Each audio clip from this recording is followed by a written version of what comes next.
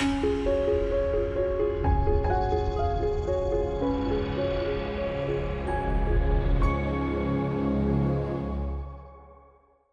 it's Robin Samora with the Fast Marketing Minute. I'm your marketing and PR expert, here to help you grow your business and brand. If you're an author thinking about publishing a book, some research suggests that the best time to release your book is in the winter, typically February and March.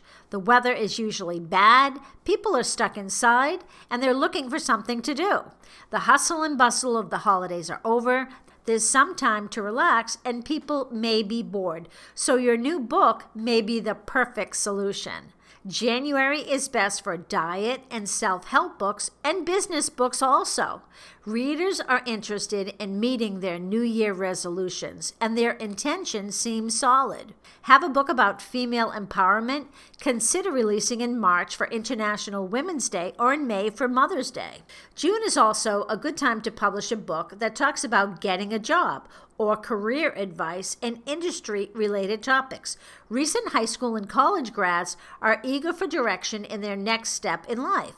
The beginning of the school year, say September, is also a good time for this topic, but there are disadvantages. Your readers may be too busy and opt not to buy. If you write fiction, especially for young adults, summer is the best season. Reach your audience when they have some downtime, July and or August. The fall is also a great time to publish a book, especially if it would make an amazing holiday gift. You have to remember that there's a lot of advertising noise at this time of year, though. How will you promote your book so that it really stands out?